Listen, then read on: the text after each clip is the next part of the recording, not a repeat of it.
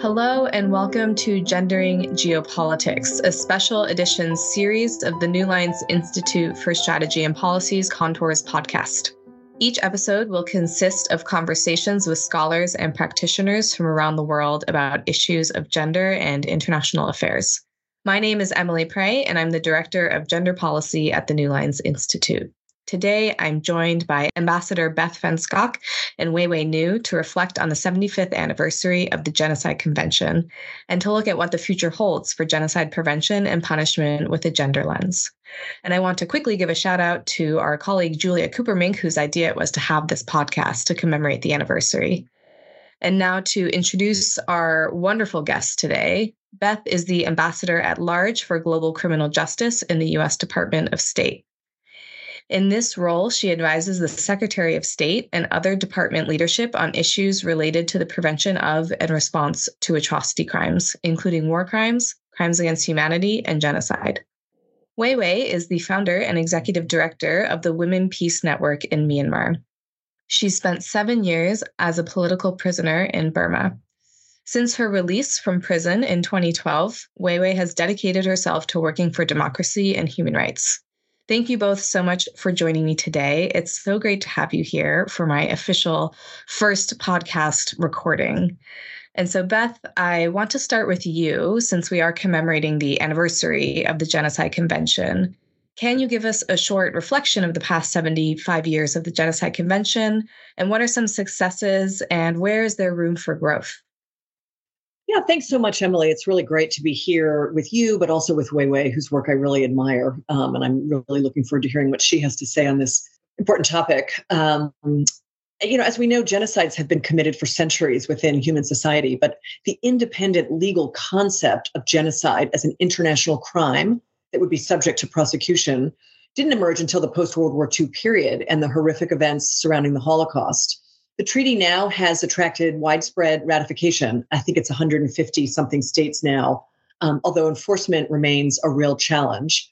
The treaty defines the crime. It obliges states to prosecute the crime in either their own courts or before an international tribunal. And it envisions states being engaged in preventative endeavors, although these obligations are framed very vaguely. In terms of prohibited acts, the treaty includes killing members of the group, which of course embodies the colloquial everyday understanding of genocide, but it also prohibits a broader range of acts. This includes the imposition of serious bodily or mental harm on the group, the imposition of conditions of life calculated to destroy the group, and then there are measures aimed at restricting the group's ability to reproduce or the forcible transfer of children out of the group. These are all independent ways in which genocide can be committed. The treaty also contains a dispute resolution provision, which allows contracting states to invoke the International Court of Justice for disputes arising out of the interpretation, application, or fulfillment of the treaty, including, and this is important, with respect to state responsibility for genocide. And I imagine Wai Wai will discuss that the first case has now been brought under this provision against Myanmar by the Gambia, which is a West African nation. So several shortfalls of this treaty have been identified. One includes the fact that the definition limits the number of protected groups that are acknowledged to be potentially the victims of genocide. So only violence against racial, ethnic, religious, or national groups counts, quote unquote, as genocide under the treaty. Noticeably absent are political or economic groups, which have often been targeted for extermination. And there's no explicit mention of gender per se, except insofar as the treaty prohibits the imposition of measures intended to prevent births within the group. And this has been interpreted to encompass many forms of sexual violence. In addition, when Lemkin first conceptualized the crime of genocide, and he was a Polish jurist who coined the term and really pushed the international community to draft a treaty, he would have included what we would call cultural genocide today. So measures aimed at the destruction of the cultural manifestations of the group, places of worship, artistic expression. As the treaty was being negotiated, however, this idea fell away. And so the treaty really focuses on the physical or biological destruction of the group rather than its cultural erasure. But it is important to note that this is one area, that one area where the physical destruction is not required is with respect to the transfer of children. In addition, we've seen in jurisprudence acts of cultural erasure have been proffered before courts as evidence that a particular group is being targeted and being targeted for their destruction. In terms of jurisdiction, there are some weaknesses. Universal jurisdiction, for example, is not specifically mentioned. That said, it's now widely recognized that genocide is subject to universal jurisdiction, and many states have incorporated the prohibition into their domestic codes. We've seen a number of national level prosecutions for genocide, particularly with respect to the genocide in Rwanda and the former Yugoslavia. And most recently, there was a very important case in Germany against members of the Islamic State for genocide committed against Yazidis. We've seen the international tribunals prosecuting crimes of genocide very actively.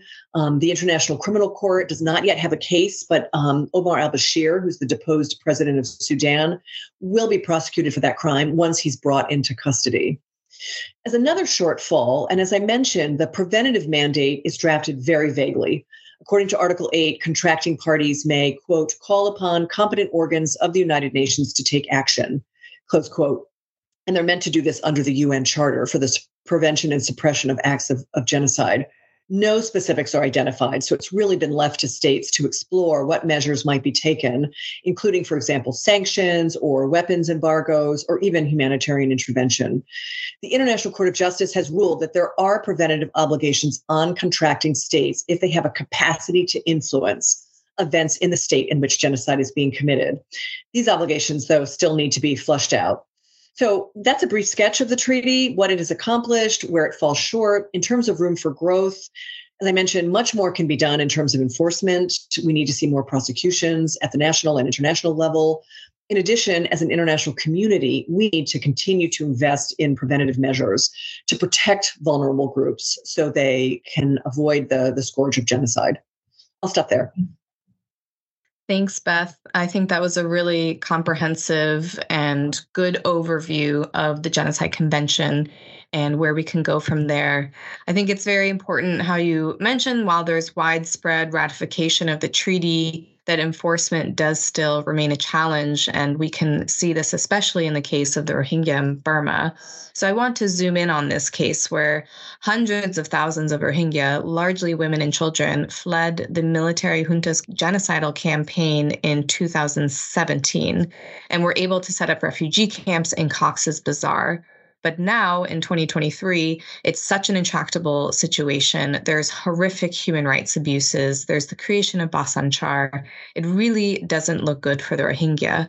So Wai Wai, what is lacking in the approach to genocide prevention and punishment in terms of the dignity of survivors? Thank you very much, Emily. It is an honor to be in your podcast alongside Ambassador Schaack. I think when it's come to the situations of Rohingya and protections of victims and survivors, as you described perfectly, the situations in Bangladesh has been deteriorating day by day, especially over the past several years. Since when they've had to flee, about 1 million people or 900,000 people had to flee from Burma in 2017, people had hope, and they had a hope that they will be able to seek refuge in Bangladesh and have some breathe and save their life, perhaps stay there for a little while with dignity after surviving the genocide. But lately, the situations has drastically deteriorated, where people facing so many challenges, including, in addition to living in the very overcrowded camps, there is inadequate shelter, obviously, in this very overcrowded camps, and limited sanitation facilities and scarce access to clean water, limited access to healthcare, and lack of basic services. I mean, we can somehow say that some basic services had been provided. However, the children are facing disease outbreaks, malnutrition, inadequate educational opportunities, and risks related to neglect and exploitations, as well as violence, including gender-based violence. And risks of child marriage and child labor and human trafficking, etc., so on. At the same time, people who were transferred to Bashangshar Island having so many challenges, including loneliness, mental health, and finding themselves in an open prison-like conditions. They cannot basically escape from the island anymore, which is far from the mainland. And if they attempt to leave the island, then they could be caught by the authorities and put in jail. So, hardship undescribable. In these conditions, I do not want to blame whether Bangladesh or anybody, but I think it's the collective failure of the international community and shortfall of the Genocide Conventions itself. In addition to what Ambassador has described, I also see at least two major shortfall in it, in the convention itself, and that include one, the victim has very little to no role to bring the case, whether at the International Court of Justice or at the ICC. So basically, the victim has very little say when it's come to justice and accountability for what they have suffered from the contracting party or the perpetrators. But I would like to focus on the other aspect of the shortfall, which is the convention itself lacking the protections of the victims and survivors, especially after the genocide. In the case of Rohingya, when they flee, after they fled Burma or after they fled the genocide. Now, as we described, in addition to the serious humanitarian conditions in the camps, the people are not even having basics needs or meeting basics nutrition level, which described in the Rohingya response plan this year alone, where the need for the food is the need for the Rohingya response is $973 million. They were only able to raise about $370-something million. So there is a huge gap, over $500 million gap. There's a gap of that level, of that massive gap for the Rohingya response. So therefore, we have seen over the past several months that the deductions of food ration for the Rohingya refugees from $12 to $10 and $10 to $8 per people per month. $8 or $10 means in the Western countries, it's just about the price of a salad or a sandwich, right? And they have to live with this amount of money for a month. And now the good news, from $8, so there will be by next month, they will be receiving $10 again. So that's a good news. However, this massive gap and the deteriorating serious conditions in the camps describe that how the international community has failed to protect the victims and survivors of genocide, and how the Genocide Convention itself does not provide a room for the victims and survivors to be protected after the genocide or post-genocide, especially when they are in the second country. In the case of Burma and Myanmar, the International Court of Justice has issued provisional measures to protect the Rohingya, but that provisional measures only applies to the contracting party like Burma, not the Bangladesh. Therefore, now where majority of Rohingya are the victims and survivors are now living in Bangladesh and lacking the basics needs or protections of their basics needs, and which is, I think, a huge question that the world and the international need to be asking for. How are we providing protection to these victims and survivors, not just around the securities and physical protection, safety, etc., but also the minimum, the food and adequate nutrition? How are you going to provide them? These are not the survivors and victims or refugees that just left regular conflict, but these are victims of genocide and victims and survivors of genocide. And, there's a huge responsibility and another level of question that international community should be asking to provide protection to these community. I think this discussion is not happening at this till today. And I think we need to be asking these questions more and more and raising this question.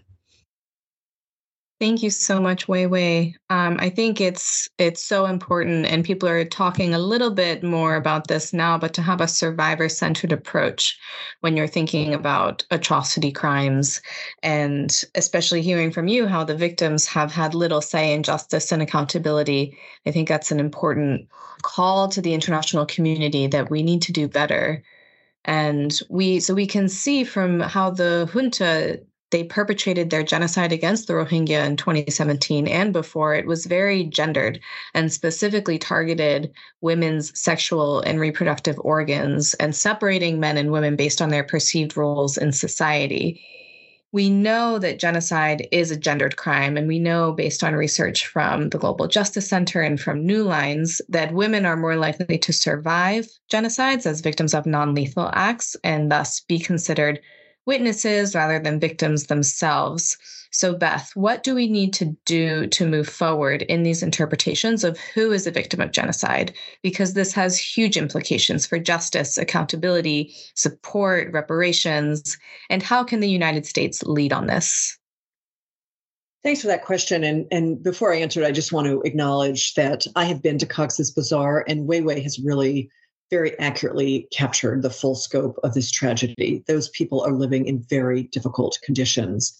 And I want to acknowledge the difficulty that Bangladesh faces absorbing what is now upwards of 1 million individuals from neighboring Myanmar. But at the same time, there's definitely much more that we can all do in order to bring some dignity to the lives of those individuals. When I was there, I met with many women victims.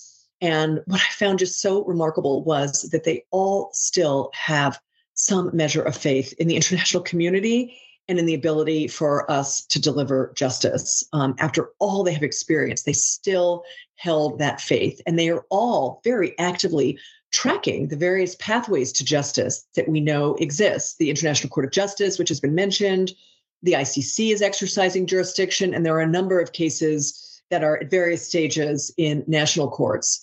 And while these justice efforts really capture our imagination, I think Wai Wai's point is incredibly important.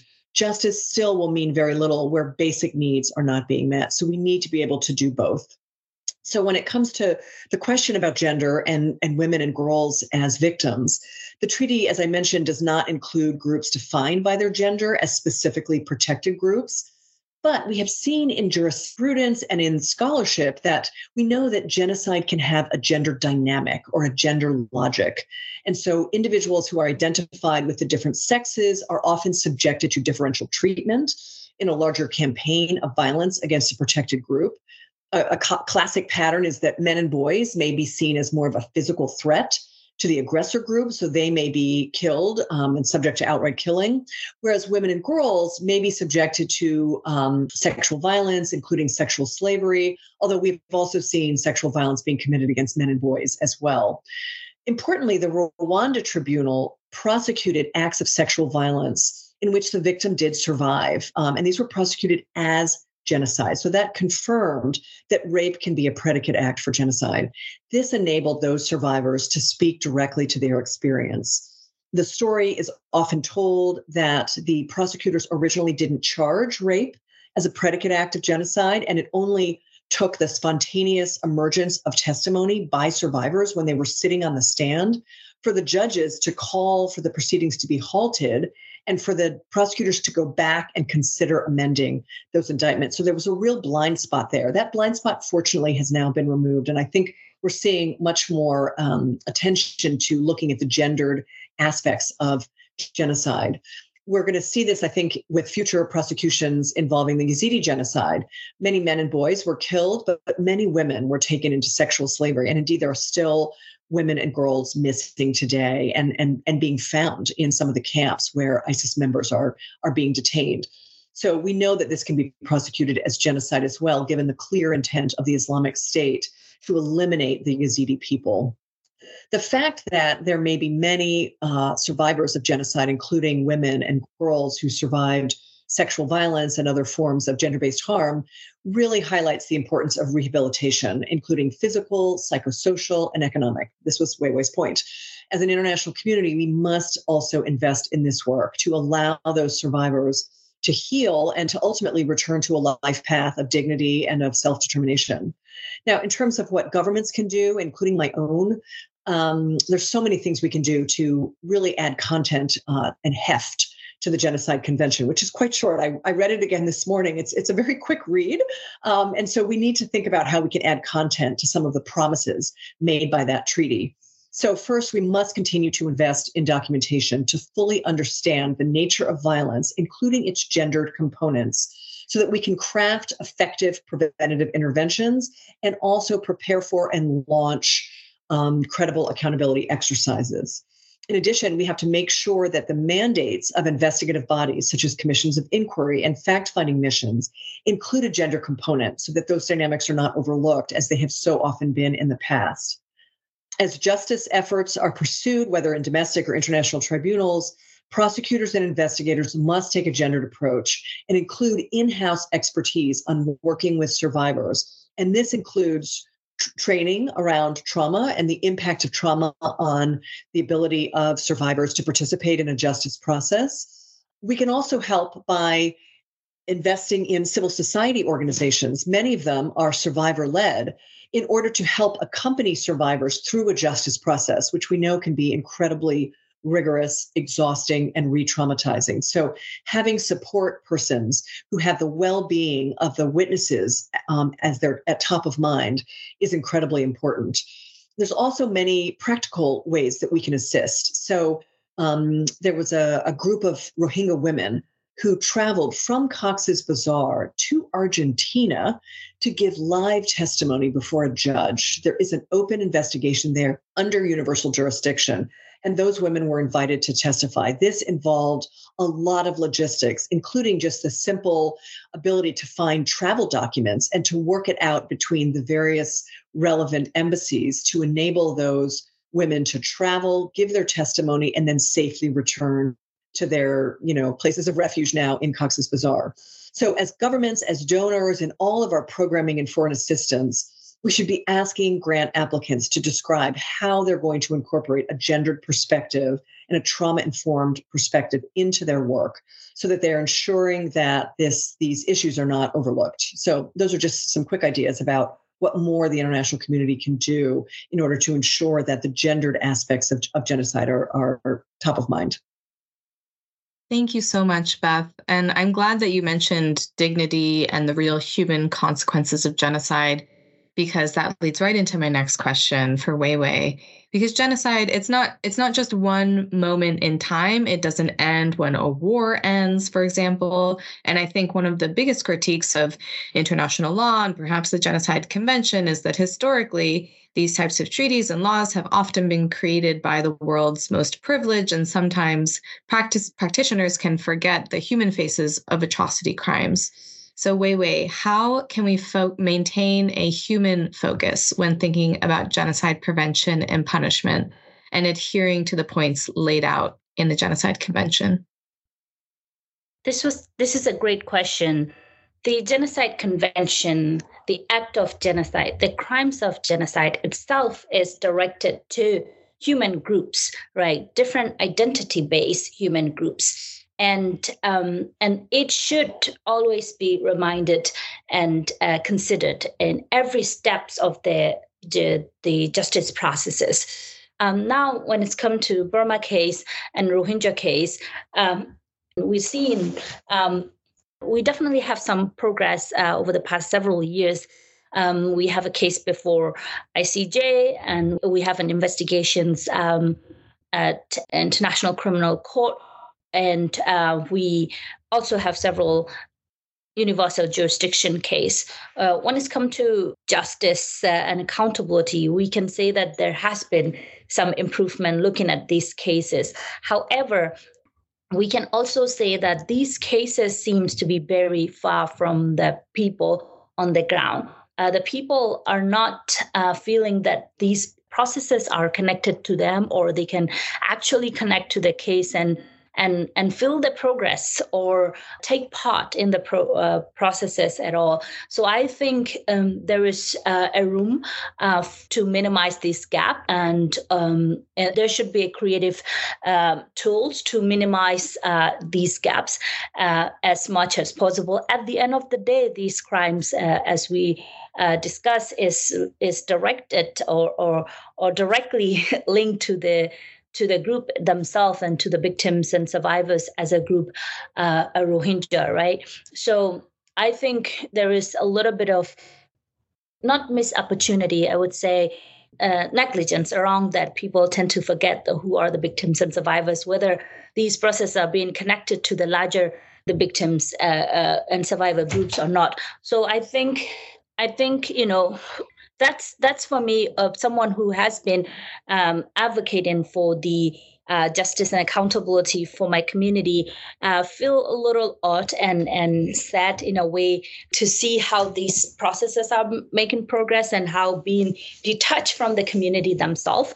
And I can also see that there are some individuals' involvement, very, very small number involvement in, for example, testimony before the Argentinian court. However, I think although some of the act of genocide may be committed to the individual or violated against the individual, but at the end of the day, these crimes are connected to the larger group as Rohingya. So I think the people who involved in the case itself should find a way to engage with their broader community themselves in a way to inform the processes or get them involved in the processes. And I think which is critical. But then when you talk about the justice processes in general, the case before the ICJ and the criminal accountability processes are different. For us, the case before the International Court of Justice is very, very important because at some point we're hoping that these cases may lead to the responsibility of the state, so that our hope is to compensate or to repair, to provide remedy to the group as a whole as Rohingya, not just a criminal accountability for the key perpetrators, but also what the state should do to repair or to provide remedy to the Rohingya as a group.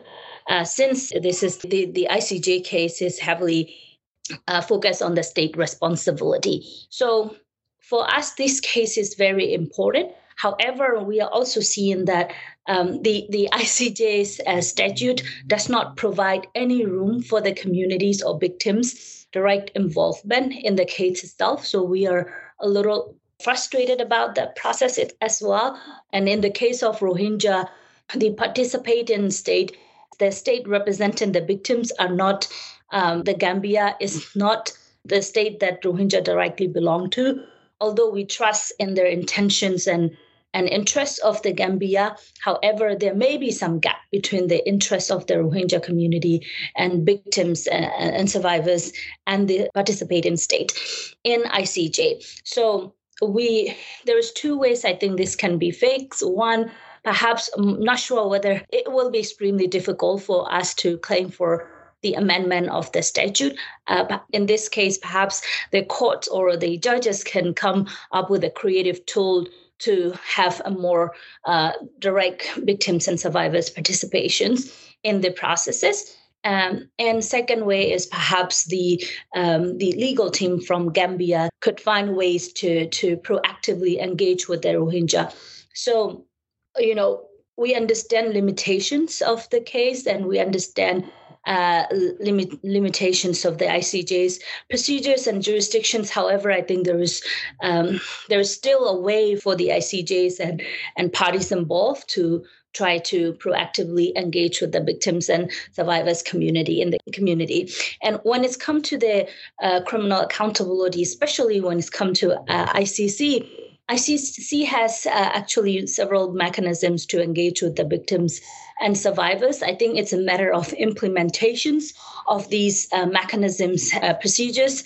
It's a matter of interest of the ICC itself to engage with the victims and survivors group, from providing support to consultations, regular consultations with the victim communities, whether the right victims or the civil society groups representing the victims, and as well as basically perhaps like international community find victims groups their own counselors or their own lawyers to represent International Criminal Court.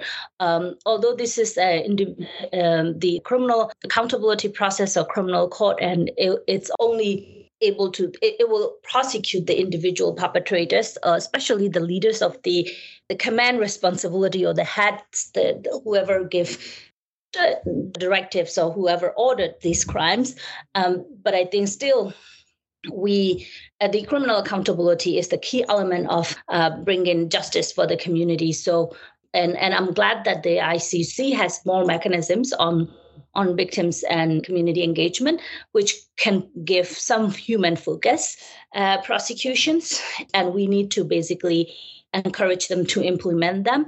And as it is important for the victim groups to have a effective criminal accountability process, I do believe that this will benefit both the international criminal justice as well as the victims and survivor groups such as Rohingya.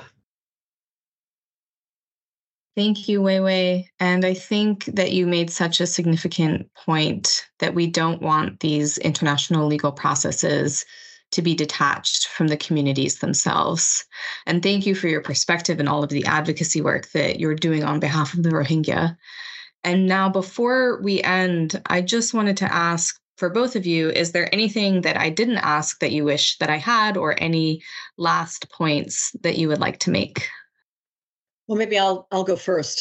This was a tremendous discussion. I was really honored to be a part of it. And I just want to emphasize and underscore what Wai Wai just said about the importance of the lawyers working on these cases, not losing sight of who ultimately what ultimately is at stake here, and who ultimately is impacted upon by these proceedings. We can be very captured by the legal nuances and the arguments that we make, but there are real human beings that really care very deeply about what is happening. And so making that human connection is incredibly important, and ensuring that the survivors' interests are being reflected not only in the legal theories and the cases, but in the very procedures, that their voices are being heard and that they have an impact and that they're being communicated with, so that they understand where the law is, why there are delays, all of that. That kind of communication is really important for us as lawyers who can be very captured by what's happening sitting in The Hague and elsewhere. Yes, definitely. Thank you for underscoring that. Wai Wai, do you have any final comments? Sure. And thank you, Ambassador, for highlighting that important point. And I think in relation to that, I think it is also extremely important to support victims and survivors-led effort, from the documentations to the justice processes as a whole, not only for the international accountability, but also domestic accountabilities, especially when it's come to the transitional justice. The Rohingya groups like Rohingya, especially the victims and survivors of genocides, could be in a situation sometimes they find themselves extremely challenging to stand up for themselves. So I think it is utmost important to support the victims and survivors-led initiatives, from documentation to the bringing litigation to the entire justice processes, memorializations, and reparations itself.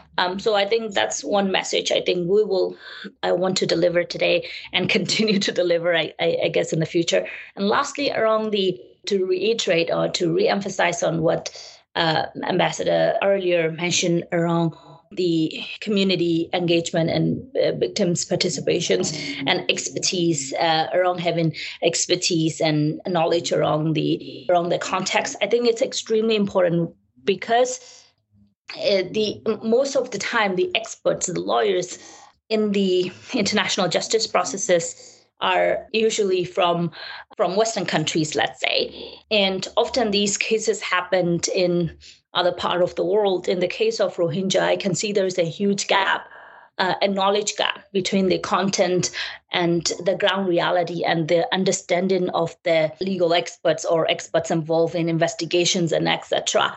When I say knowledge gap doesn't mean their expertise, but in fact, the nuances, the culture, the custom, the tradition, the language, all of it. And I fear that, there will be a lot of missed opportunities and losing sight or loss in translations, nuances lost in translations when it's come to these investigations and justice processes. So I am hoping that these mechanisms and courts started to realize the huge gap between the contextual background and the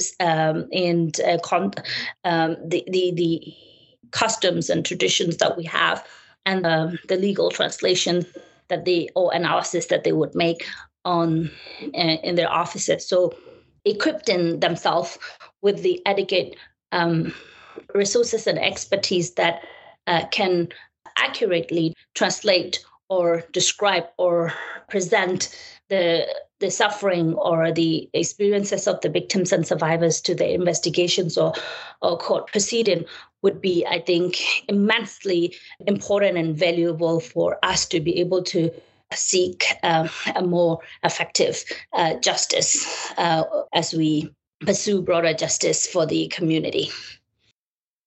Thank you so much, Beth and Wai Wai, for sharing your insights on gender and genocide, and particularly looking at the Rohingya in Burma, and for taking the time to join me in this episode of Gendering Geopolitics. Thanks to our audience for tuning in, and please head to the newlinesinstitute.org for more information and to explore our other podcasts and publications.